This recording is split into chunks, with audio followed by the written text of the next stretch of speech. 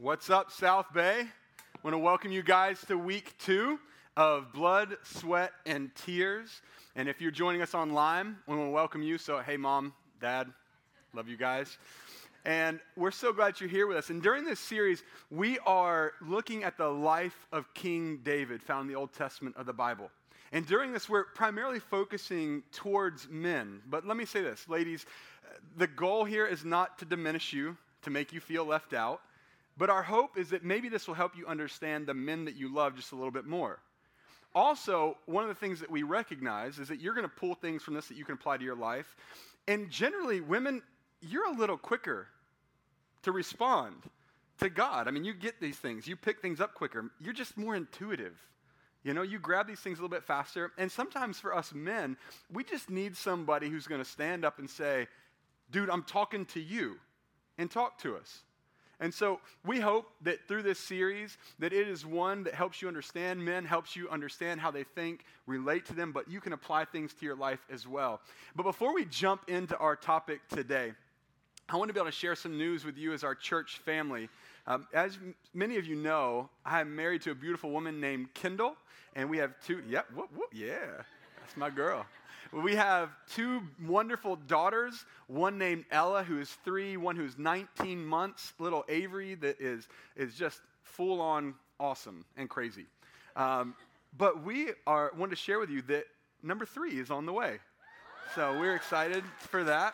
I want to share it with you guys. And it's fitting that I'm able to speak today during our man series because number 3 is a man. Yeah. We did it. And we're so excited. Both of us are so excited to be having this boy coming in August and looking forward to the adventures of what that is going to mean to our family dynamic as we approach that. If you have a boy, I'll be looking for advice later on. But as we look into today for our talk, we want to look at one of the most well-known events in the life of David. And this happened before David became king. This is the one that many of you have probably even heard of, and it's when David would go out and fight against the giant Goliath. But before we jump into talking through what happens here, I want us just to stop and think about our own lives for a minute, to maybe help this passage apply to us just a little bit. Many of us have or are facing giants in our life. Maybe you're not facing a physical giant like a Goliath who is standing right in front of you, but maybe there is that person. Maybe it's a mental giant, an emotional giant, a spiritual giant. But we will face these giants in our lives, and they will be the ones that stand in front of us and in front of our life, and they almost hold us in bondage. It's the giant that crushes the dreams that we have. It's the one that stands there in front of us saying, you can't do it. You don't have what it takes. You're not good enough. And often for men, I think some of these giants that we face, and ladies, maybe you can relate to this, one of these giants is the fear of failure. A lot of us have this pressure of, do I have what it takes to be successful? Will I screw it up? Is a question that we wrestle with. I mean, I carry some of this when it comes to just the finances for our family. I mean, if I lose my job, how am I going to provide? In the Bay Area, how in the world are we going to figure the housing solution out? You know, rent, every year it comes around, you're like, oh no, it's gone up again. The housing market goes up like crazy, and all my friends back on the East Coast, they can't even fathom what it's like here. I carry that weight. I carry the weight of, what if I screw up our retirement, and one day we get old, we go to retire, and we don't have the money. And I know these are all things that some of you are like, that's not a big deal. But it's a fear and anxiety, a giant that can stand in front of me if I let it. There's the fear of failure. There's also the giant of our past failures.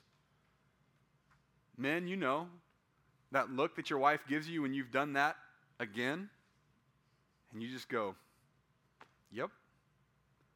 You know that time when you sit down with your boss and they keep pointing back to that project, and you go, yep.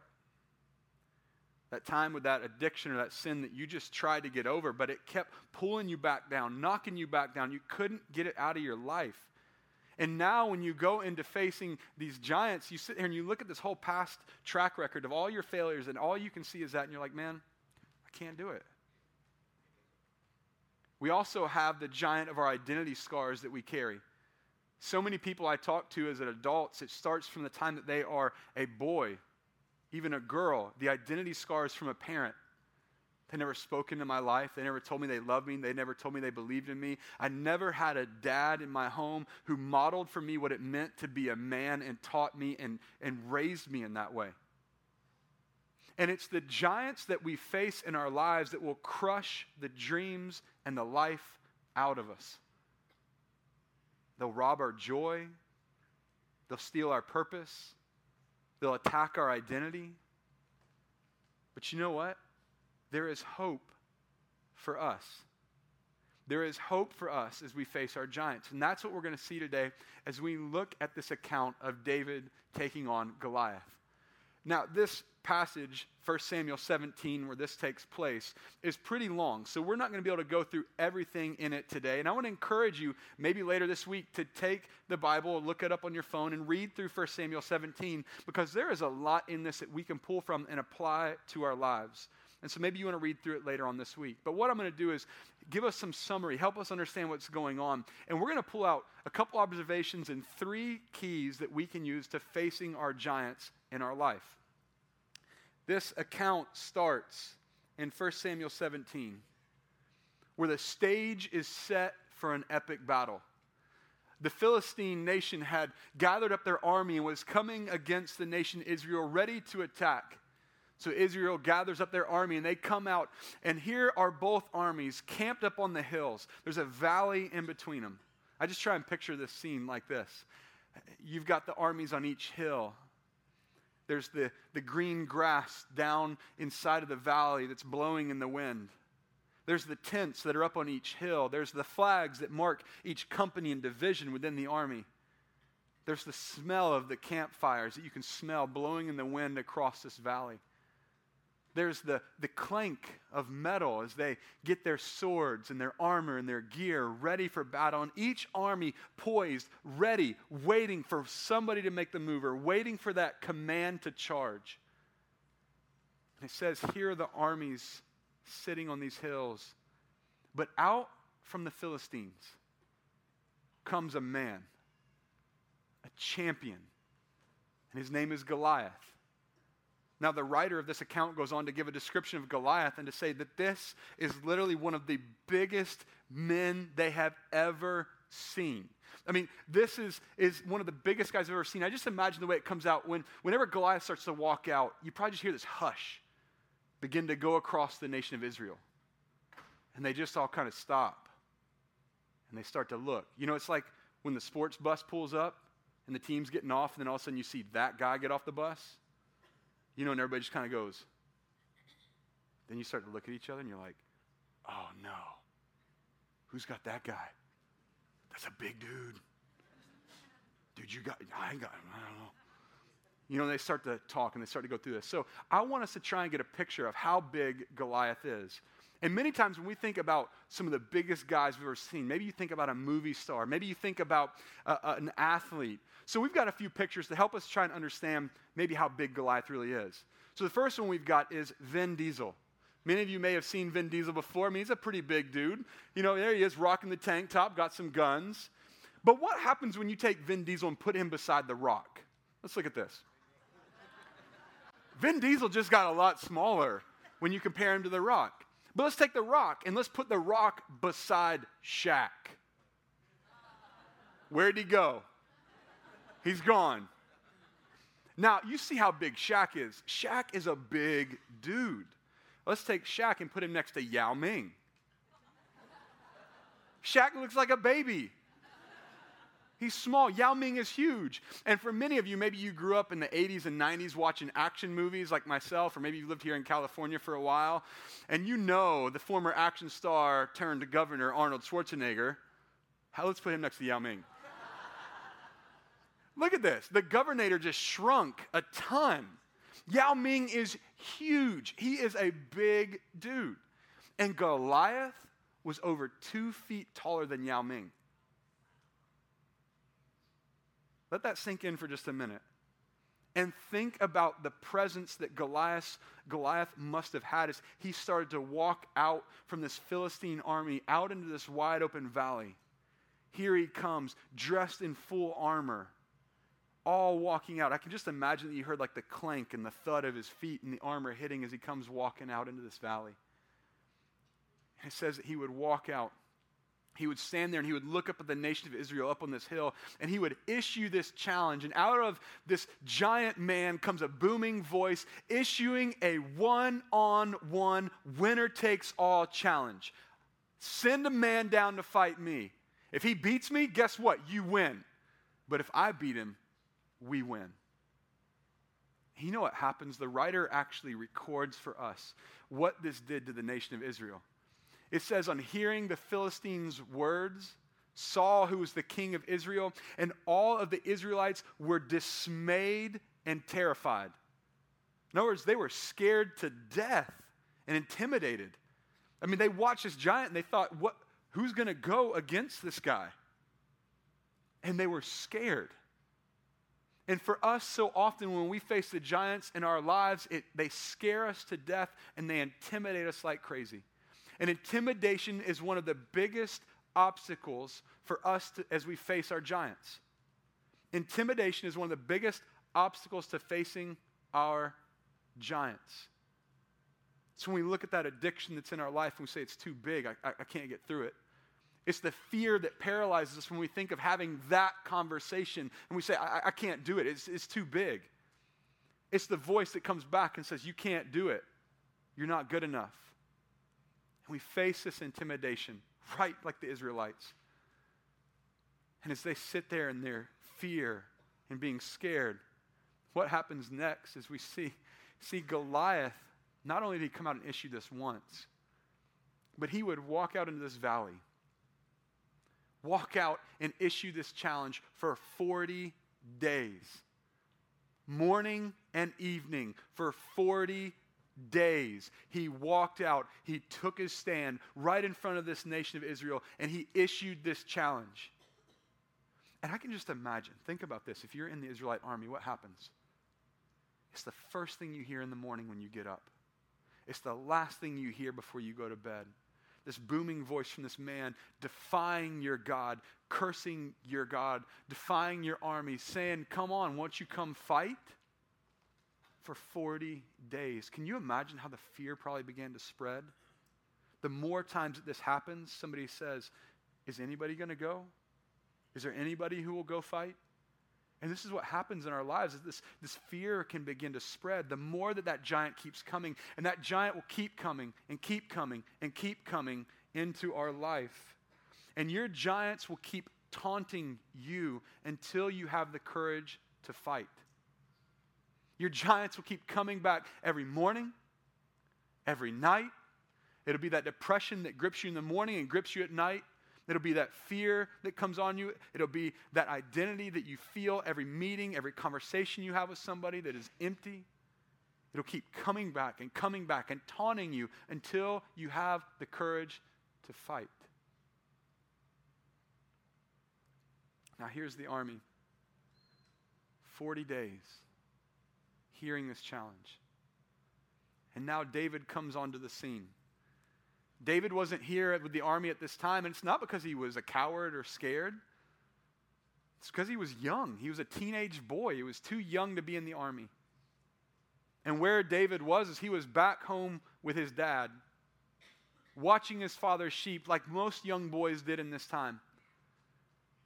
He's there out in the field watching the sheep, and his dad comes to him and says, hey, David, I want you to take some food. I want you to go down. I want you to go to the front lines, check on your 3 older brothers who are there right now in the army, and come back and give me a report. So David gathers up the food, takes off down to go meet the army, and he heads out there, checks in, drops off the food, comes and finds his brothers, and he's there talking with everybody. And I imagine that the scene probably goes something like this. David's there, and he's talking, and all of a sudden he feels this hush just start to come across the crowd. You ever been in an environment like that? You know, like the room or the party where you're in and everybody's talking, and all of a sudden just the quietness comes across, and you're talking, you're like, wait, what's going on? You start to look around some, and then David's looking around, and all of a sudden he sees him. Here he comes again, walking across the field. This giant frame of a man, Goliath, comes walking out, issuing his challenge again. Won't anybody fight? As we look at this, David begins to look around, and it actually says, the writer says that when Goliath would come out, everybody would flee. They would shrink back in fear because of Goliath.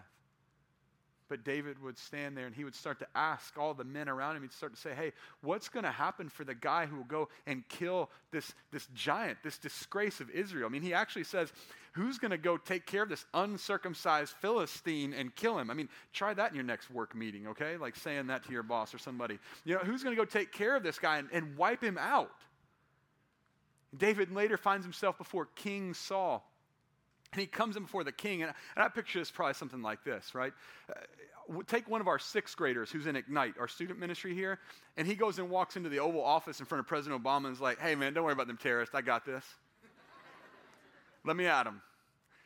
And that's basically what David does. He comes into King Saul, and he says, hey, king, don't let anybody else be scared of this guy. I'll go fight him.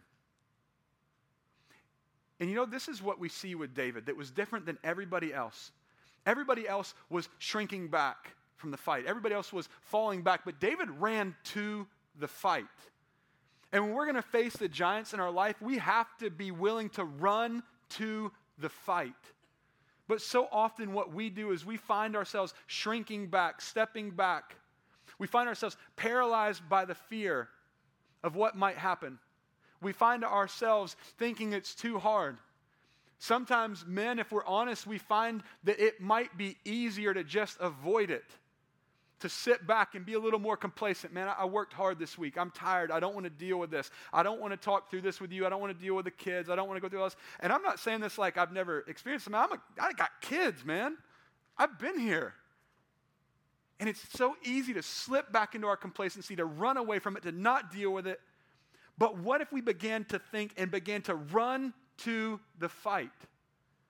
One of the places I think giants so often live in our lives is in our relationships.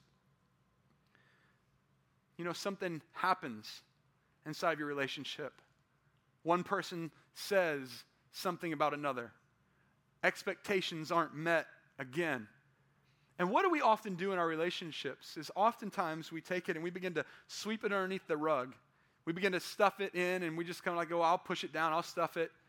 But you know what happens is over time, these smaller things begin to build up. And these lead to awesome behavior. You know, like passive-aggressive behavior. And if you've ever been on the receiving end of that, you know how awesome that is. This also leads to that point, you know, that emotional explosion that comes out and blows up on everybody around? It's all because we began to take it and stuff it and not deal with it, and we ran away from it. But what if we began to shift, and what if we began to run to the fight? One of the things that we are trying to teach our 3-year-old daughter right now is this 3-word phase. Talk it out. Talk it out. And we tell her we are going to be a family that is going to talk it out.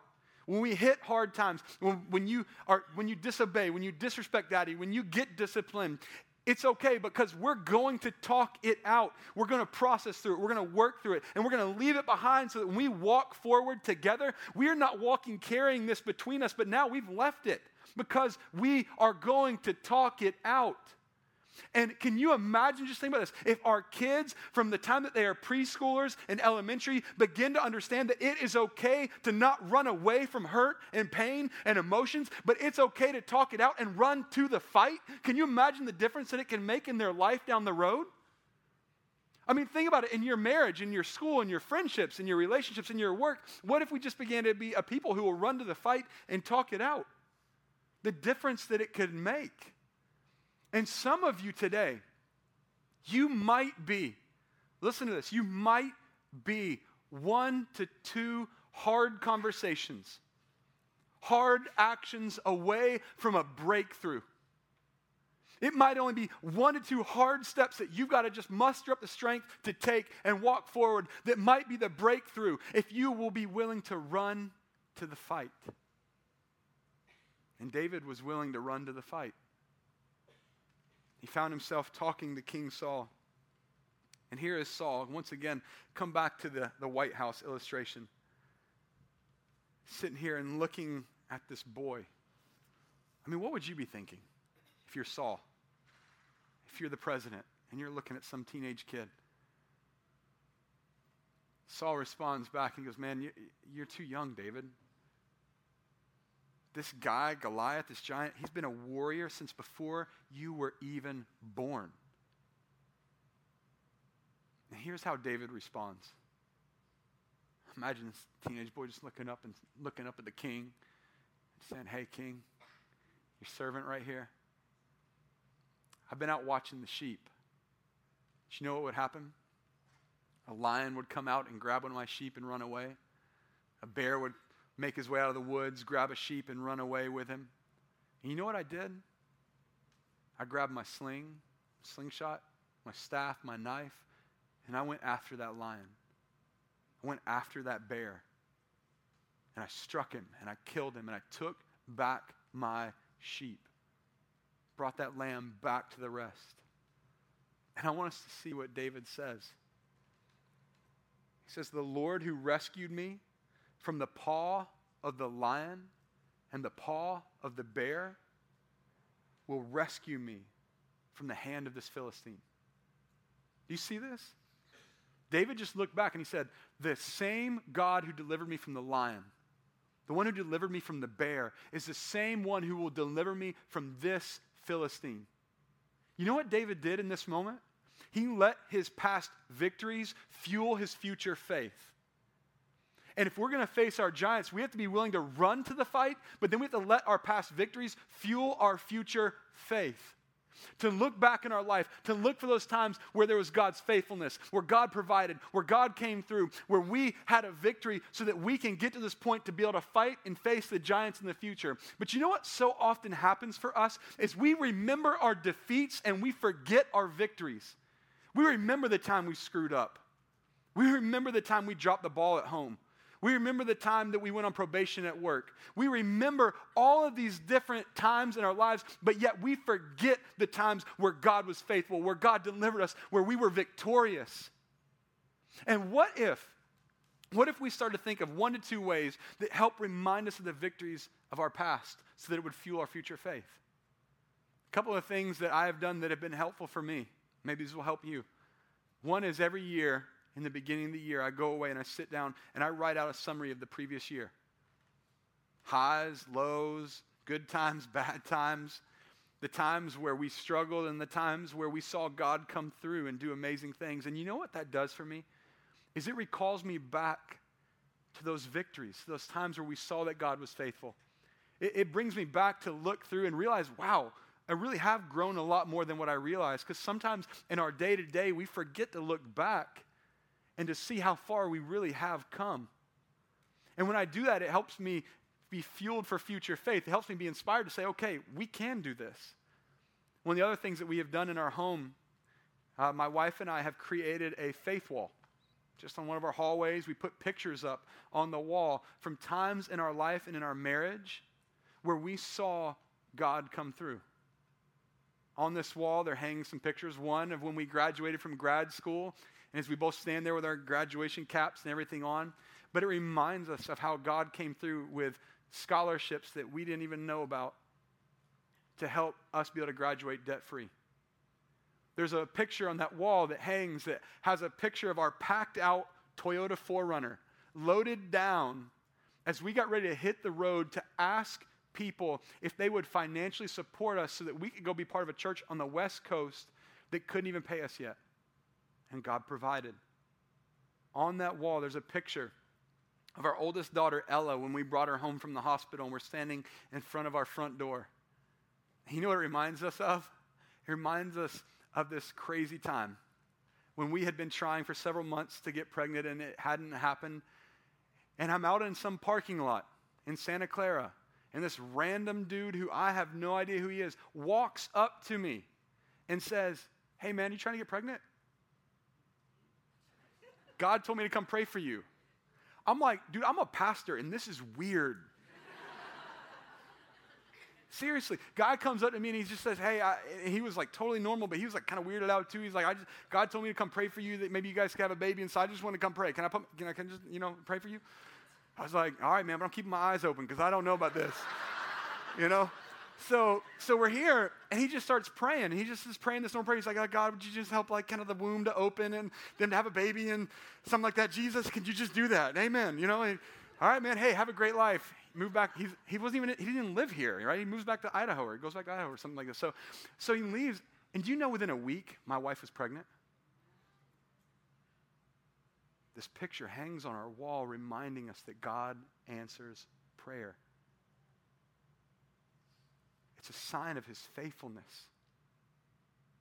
It's a sign that he is there and that we can come back now and look at this wall and let our past victories fuel our future faith. And the thing that I think about for us and our whole goal with this is that our kids, as they grow up, that they look at this wall and they see all these pictures and they hear these stories all throughout their childhood of times where God came through. And as we add them together as they grow up and the wall begins to grow, that they are seeing the stories of God working in our family, in our lives, right here, and constantly reminded of it for them. So that as they grow up, as they face giants in their life, they can look back and say, hey, the same God who was there for my family before I was even born, the same God who was there when I was born is the same God who will be there later on when everything else changes.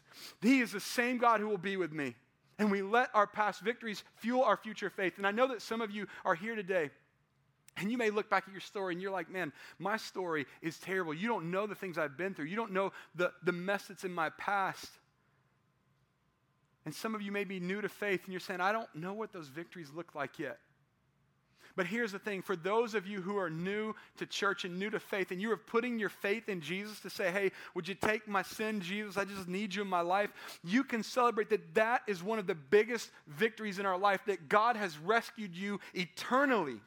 And that is a victory worth celebrating in our lives. Some of you, you may just have to look back and piece together the small things, the people who were there, the way that you got here to even be able to hear about how you could be connected to the God who created you and longs for you to be set free into life, into light. And you look back and you say, okay, these are my victories. This is where I start. And I will let them fuel my future faith as I run to the fight. And as Saul stands before David, talking to David, and he hears all this answer from David. I mean, what do you say? Saul's thinking, I'm not going to go fight. Nobody else is going. He says, okay, David, I'll let you go. He puts his armor on him, and this is like sixth grader getting into Shaq's jersey. You know, it's like hanging all over the place and not working for him. And he goes, man, I can't do this. And so he puts it down. He grabs his sling, grabs his staff, grabs what he knows, goes down like he had done probably many times before, down by a stream where there's nice, smooth stones. He grabs up 5 stones, puts them in his bag, and he walks off to go meet Goliath. Now, picture this. The armies are here. Goliath comes walking out, this huge man, and then here's this ant. Oh, wait, no, that's David. Walking out into the valley. And you know, us men, we never have pride issues at all, right? And Goliath was the same. He never had any issues with pride. But then he sees this little boy. And he goes, oh, wait, what? You're here to fight me? You're just a little boy. You come at me like I'm a dog. You carry a stick out here. And this is where it starts to pick up a little bit, because Goliath looks at David and he says, you know what? Today I will kill you and I'll feed you to the birds of the air. I'm getting a little intense, just a little bit. You know, 6th grade boy standing out here like, great, good talk. But David doesn't respond that way. David looks back at Goliath. He says, you know what?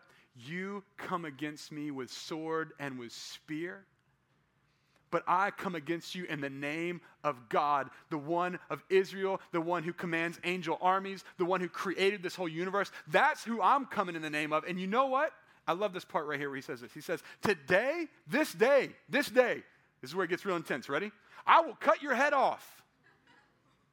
I'm telling you, it's getting intense.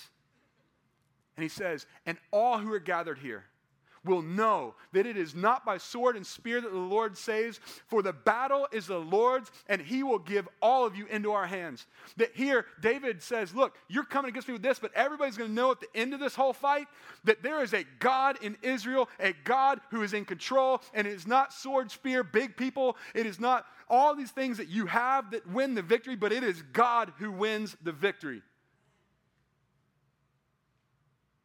Well, you can imagine how that's set with Goliath. Come back to the whole pride man thing. Goliath is like, now he's ticked. He starts to run down into the valley. And now David's like, oh, we're on, man. Let's do it. David runs down. He gets to the battle line. He stops. And like so many other times when he would face the lion and the bear, he reach in. He pulls out that stone. He drops it in the sling. And he starts to bring that sling around. And now just picture this, like you're in one of the armies. You're watching this and you're seeing Goliath run and you're seeing David got the sling going. And I just imagine that everything just goes into slow motion. You know, like you see the sling just starting to go around.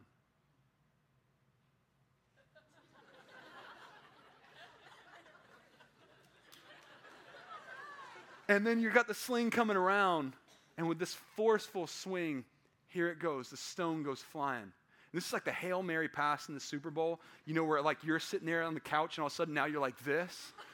And everybody's just watching it like this. And you're on the tiptoes. You're about to fall over, but you're going with the pass, you know?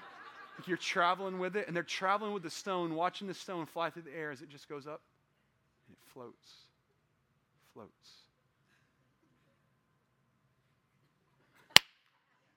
Smacks Goliath right in the forehead. And here now is this giant of a man, knees buckle, falls down, hits the ground. And at this point, Goliath is on the ground and David stands there. You know, David could have turned around and been like, told you. And just walked away. But you know what David did? He runs up to Goliath. While Goliath is laying on the ground, he pulls out this big, massive sword and he takes it and he cuts Goliath's head off. Now, some of you are in church and you're like, this is a little weird, man. But let me remind us that this account is a war scenario. This is kill or be killed. And David is not waiting around to be like, is this dude going to get back up? I mean, he's like, I'm going to finish this thing. This is done, man. We ain't doing David Goliath part 2. So he runs up, grabs a sword, cuts the head of this giant off, finishing the fight and claiming victory. And for us, when we face our giants, when we run to the fight, when we let our past victories fuel our faith, we have to be willing to finish the fight. So often, I can't tell you the times where I've talked with people and they have this financial giant, this pitfall in front of them, and they go in to face it and they start to work on their budget, but they never really finish the fight, and now that giant comes back and stands in front of their family and holds them in bondage.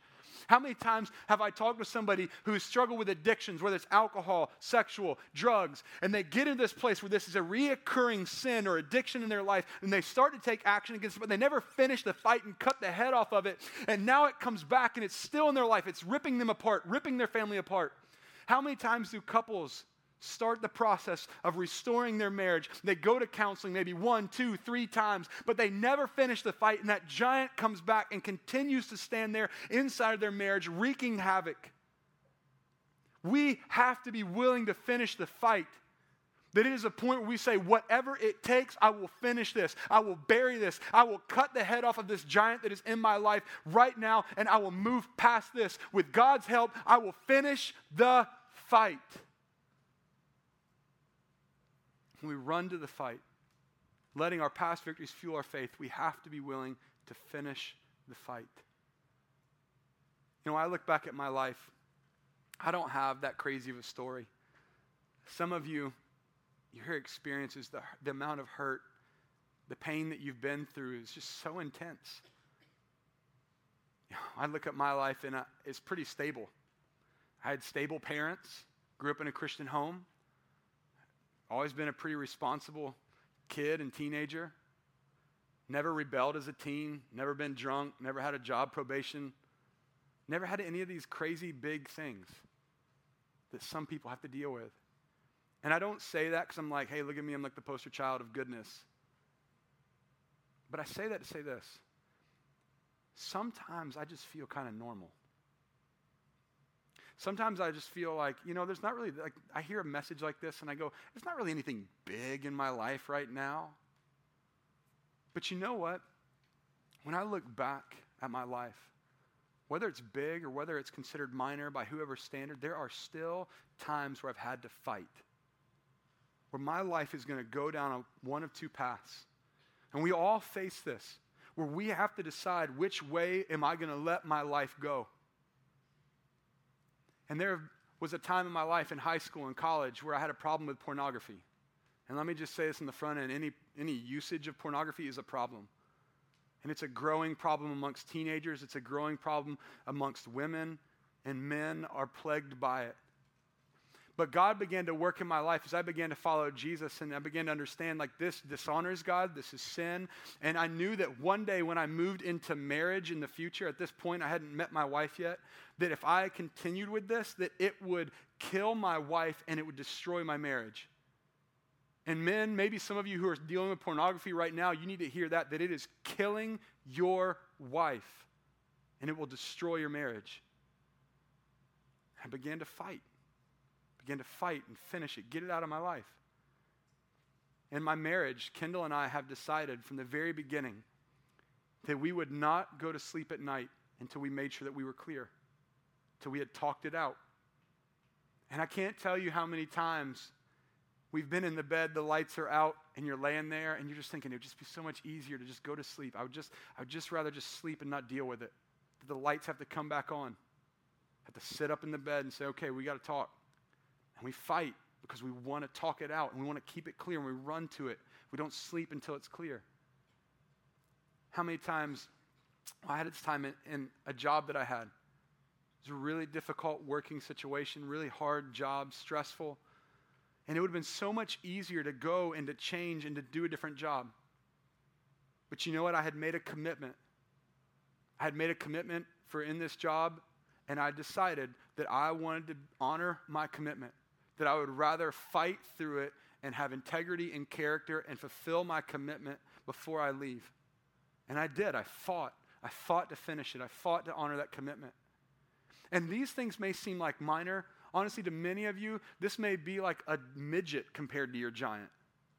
But here's the thing that I know is that we all will face major and minor giants at some point in our life. And it is the minor giants that if we are not willing to fight and run to them now, that will later become the major giant that we'll have to fight. And some of you right now, you've been stuffing and running away from the small giants. And what they are doing is they are building into this bigger giant that's ready to come stand in front of your life and crush you. Crush your marriage, crush your relationships. And the question for you today is, will you be willing to fight? It's not a tomorrow thing, it's a today thing. That we must be willing to face them today, to run to them now. And I want you to think about this. That one day each of us in this room are going to die. I know it's kind of crazy, morbid thought. But hopefully when that day happens, you're in a room surrounded by the people that you love and that you care about the most. And as you sit there, let me ask you this. What do you want to say? Do you want to say, man, I wish I would have fought harder? What if I would have fought for my marriage? What if I would have fought for my kids? What if I would have fought that addiction? What if I would have fought? Do you want to go out with that, or do you want to be able to say, you know what? Man, I gave it everything I had. Man, we ran to the fights. We fought to have healthier relationships. We fought to have that marriage. I fought for my kids. I fought to honor and live for God. And I'm so glad that I did. I'm so glad. Because each of us will get to that point where that will be the story that we tell about ourselves or somebody else is telling about us. Which one do you want to sit in? You know, one of the biggest giants that all of us face is that of sin. And the good news for us is that Jesus waged war against sin. 2 Corinthians says, for he made him who knew no sin to be sin for us, that we might become the righteousness of God.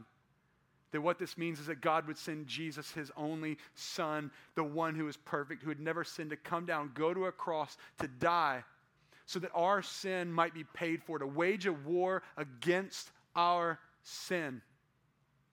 And because of that, if we would turn to Jesus, stop facing our giants and sin on our own, but we turn to Jesus, say, Jesus, will you take it? I will follow you. I will turn and live for you. If we will do that, that it says he takes our sin for us, that we become the righteousness of God. In other words, that we have this perfect standing now before God. And now when we face the giants in our life, we don't face them alone. We face them with God in us, empowering us, the Holy Spirit working through us so that now we can run to the fight. Now we can look back at the past victories and see the faithfulness of God, and it'll fuel our future faith. And now we can finish the fight because God is in us. And today we're going to do something just a little bit different as we wrap up our time. Some of you right now, the fight is real. The giants are real in your life. And we're going to have a song right now that our worship leader, Sam, is going to sing. And during that time, there are tables in the front and there are tables in the back. And if you look, there are rocks on these tables. And this is what I want to encourage you to do. Some of you, you have giants in your life that you are facing, and right now, today is the day to fight. And will you be willing to stand up and step out, even if nobody else will? To just come up, grab a rock, signifying that I will fight. I will face my giants. I will fight for my marriage. I will fight for my relationship with God. I will fight for my kids. I will fight for my school. I will fight in my job. I will fight. Maybe some of you, the call is to come up and grab one of these rocks to fight for somebody else. Think about this, like what if, for some of you women, if you came up and you grabbed a rock and say, I will fight for my man. I will pray for him. I will support him. I will stand by him. I will fight for him. And you may have some giants in your own.